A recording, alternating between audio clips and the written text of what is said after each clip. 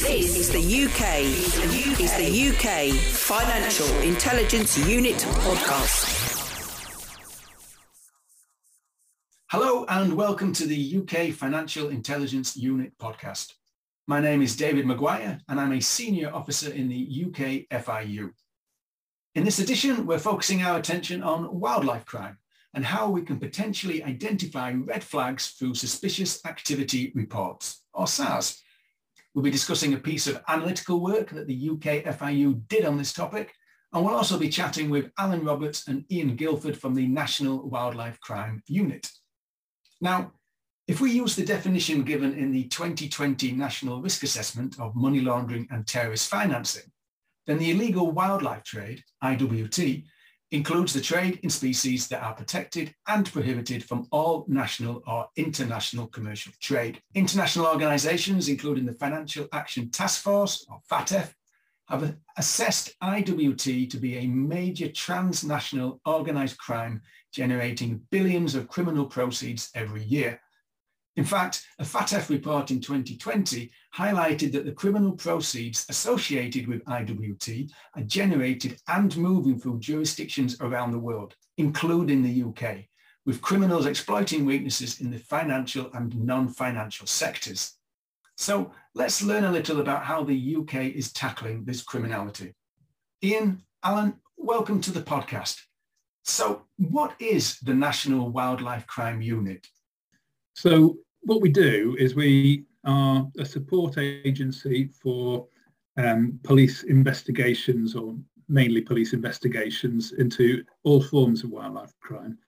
The unit itself is an intelligence unit with an analysis side as well, and the investigative support means that we can actually put proper investigations in place, because it's a very specialist area and most police officers don't actually understand very much about wildlife crime. In 2021, the UK FIU conducted a strategic assessment of the illegal wildlife trade, which was shared with law enforcement agencies and partners.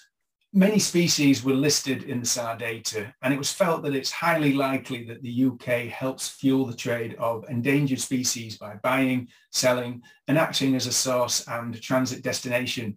So I guess my question is, what kind of illegal wildlife trading are you coming across in the UK? A source country in relation to a few species which might not hit most people's radars. For instance, eels. The trade in elvers, which is baby eels, basically, is a massive trade internationally. And I think Ian can probably speak a bit more clearly on that, because he's the representative for our unit on it. Yeah, just to add on what Alan's already said, in relation to the European eel, the UK is a source country as opposed to a destination country, so it is one of our priority areas. The European eel is seriously endangered. The numbers have crashed for various reasons, but one of them is the illegal trade in it. The issue is that there is still a high demand for it in China, and any criminality, if there's a demand, there's always a source, the price will go up. Normally you'll find on the riverbank they go for £150 a kilo. It doesn't mean a lot, but within a kilo of glass eels, there's about 3,000 odd eels. So there's a lot of eels in a kilo of glass eels. Prices that are looking at being paid on the black market and illegally goes up to about £6,000. So it's 6,000 euros to be correct. So there's a major trade in that, and the UK is a source country for European eels. Also, peregrine falcons, the Middle East trade in peregrine falcons, where they race them or use them for hunting. There's big money in that, where our wild birds are being taken out of Scottish or Welsh hillsides and shipped across, laundered into the captive bred population that are perfectly legitimate, and so they're disguised as these legitimate birds and shipped off for multi-thousands of pounds into the Arab states for falcon racing. So we do have problems with birds and all species going out of the UK. The UK FIU SARS analysis that I mentioned earlier identified online sales platforms and social media sites being mentioned in SARS to sell species, enabling products to be traded under false names or narratives. Species listed online from the SAR dataset included animal skulls, ivory listed as oxbone, bird species, whale and dolphin bone, and tiger wild cat skins. Is disguising the true nature of the product being sold a common occurrence then? There is a tendency for people to disguise items. The ivory is the obvious one, but when we do find people that are trading between each other in other media, they don't want to be talking about the thing quite openly, so they will give it a disguised name. And this is quite common, really. They'll give it an initial, say T for tiger or something like that, or even more obscure. A lot of the things that are referred to in conversations on platforms tend to be by the Latin name or the scientific name, because that's the sort of familiar territory that people talk in. They don't necessarily give the whole name. So it's not quite that easy to find some things sometimes. It's not necessarily disguising on that, but certainly it does come into it. The FATF 2020 report stated that criminals take advantage of the legitimate wildlife trade to commingle licit and illicit proceeds. This must present challenges for detecting illegal activity, especially if laundering the proceeds from wildlife crime generally involves trying to conceal or disguise the source, movement and ownership of those funds. How do you deal with this? It's very difficult, really. Identifying the criminal side from the legitimate side can be quite a challenge, and a lot of the time we will find out about things that have been moved out of the country after the event. Mentioning ivory, a lot of the trade that we've prosecuted quite a few ivory cases, and a lot of the things that have been identified, we never actually have any knowledge that the thing's being called ivory or is ivory. We just have to assume from the name on the description. But when it comes down to identifying other types of material or other types of goods, a lot of the people that are trading at the serious crime level are also into the legitimate trade as well. They've got a perfectly good business going on. And they will just argue that this is legitimate business. We're making our money from this, and we're not making our money from the criminal side. It's not like drugs. There's quite a legitimate trade in a whole range of species, and so we are, I think, hopefully going to start working more closely with the financial business sector to try and get the SARS more used to us than we have found so far. One of the issues that Alan touched on earlier was the trade in peregrines, and that's one of the ones that shows the difficulties that we encounter. There is a perfectly legitimate trade within the peregrines and other birds of prey from both in and outside the UK, but the issue comes that wild birds birds are being taken from the wild and laundered into the captive legal market. Basically, they'll take them from the wild, they'll introduce them and claim that they bred the birds. So everything looks as though it is legal, and usually the only way that you can detect that sort of illegality is through maybe DNA parental testing to check whether the birds are related to the alleged parents. Intelligence we work off. There's many ways you can do it, but it's not an easy way, and it is an easy, well, not an easy way, I wouldn't describe it as that, but it is a way of laundering wild animals, illegally taken animals, into a legal market and then trading them legally or appearing to be legal trades in them. In the UK FIU analysis, SARS was submitted for the majority of species due to reporters' concerns of facilitating money laundering due to individuals having previous adverse media and or having served jail time for these offences, rather than there being current ongoing activity. What can you tell us about the people predominantly behind illegal wildlife trading?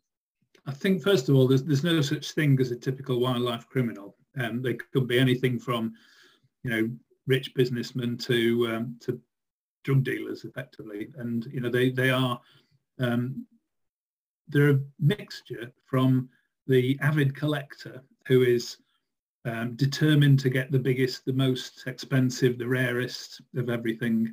And that goes right across the whole range of collectors. Although there are, again, there's the vast majority of collectors are perfectly legal, everyday people who don't commit any offences ever in their lives. Whilst those are there will always be people who are willing to or want to break the law to actually get better than everybody else. From that, then there's the organised criminal groups who are just using wildlife as another commodity. There is no typical profile, but obviously the ones that we are most interested in are probably the ones that are more interested in, more involved in the traditional crimes, the ones that are making the most money and having the most impact on wildlife on a global scale. And they do touch in the UK. They are financing or using the financial resources of the UK and actually banking in the UK, some of them.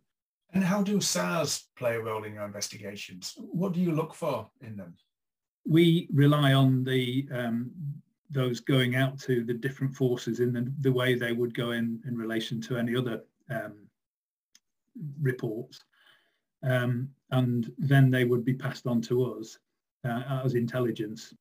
So hopefully when we have access directly to obtain the data or the information from the SARS, we should actually make sense of it directly ourselves, and hopefully the addition of a financial investigator will make all the difference to us, and we can start picking up. Now, it's evident that the illegal wildlife trade is present in SARS. Whilst red flags are useful, such as links to freight or courier services, international payments or references, these links alone are highly unlikely to be enough to implicate an individual in IWT and can account for multiple other activities. So I guess it's a realistic possibility that these payments could be from legitimate business by the subjects rather than anything untoward, despite them having perhaps previous adverse media. Is there anything, in your opinion, that SAR reporters could be looking out for? Anything that could assist in perhaps helping to tackle the illegal wildlife trade? Yes, I think it is going to be difficult because obviously it relies on a certain amount of knowledge of things like species. But it would be coming down to discrepancies in the values paid for things and such like. For instance, somebody paying well over the odds for something that's described as something common or not worth very much at all, or regular payments that are coming into an individual for something that can't be particularly identified, to make large quantities of money over a period of time. So things like that, or I think we'll have to start inputting into sort of keywords or things like that. So we're very happy to work with people that are in the financial market to actually identify certain areas where things would be as you say, red flags. But it isn't a simple thing, and certainly there will be quite a lot of legitimate trade to disguise it all. Yeah, I think that's right. It's wildlife crime can be very complicated in many respects, and one of them is identifying actually what is illegal is not illegal. And there's a lot of legal trade going on there, and we've already touched on it, the fact that there is a lot of legal trade which covers the illegal trade. So trying to identify it for someone who hasn't been involved in that arena can be quite hard. Myself and Alan probably just longer than me, but between us we got, I hate to think how many years experience in dealing with wildlife crime. So you see the flags, you see the indicators, but for other people it can be quite hard to actually identify what those indicators, what those flags are, what the trade is. On the face of it, it's a legal trade. It looks perfectly legal, but it might be something that we could see. So I think, I don't know, it's a difficult one to actually say how it can progress, but as Alan says, keywords, etc., can be a great help in this. Well, that brings us to the end of this podcast. I'd like to thank my panelists, Ian Guilford and Alan Roberts from the National Wildlife Crime Unit, for their participation. Now, it's likely with the increased attention and understanding of IWT that the trade will continue to grow, along with the level of SARS reporting on the trade. If criminals are relying on established methods to launder the proceeds from IWT, including the placement and layering of funds through the formal financial sector, then this shows the important role that reporters can play in detecting suspicious activity.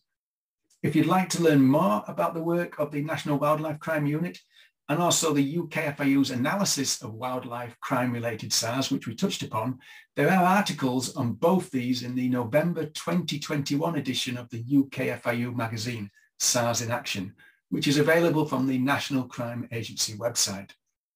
Don't forget, you can follow us on Twitter and LinkedIn to be kept up to date on UKFIU products, including future podcasts and magazines. And please remember to subscribe to this podcast on whichever platform you're listening from so as not to miss out on future editions. So until next time, thank you for listening. I've been David Maguire, and this has been a UKFIU podcast. This is the UK Financial Intelligence Unit podcast.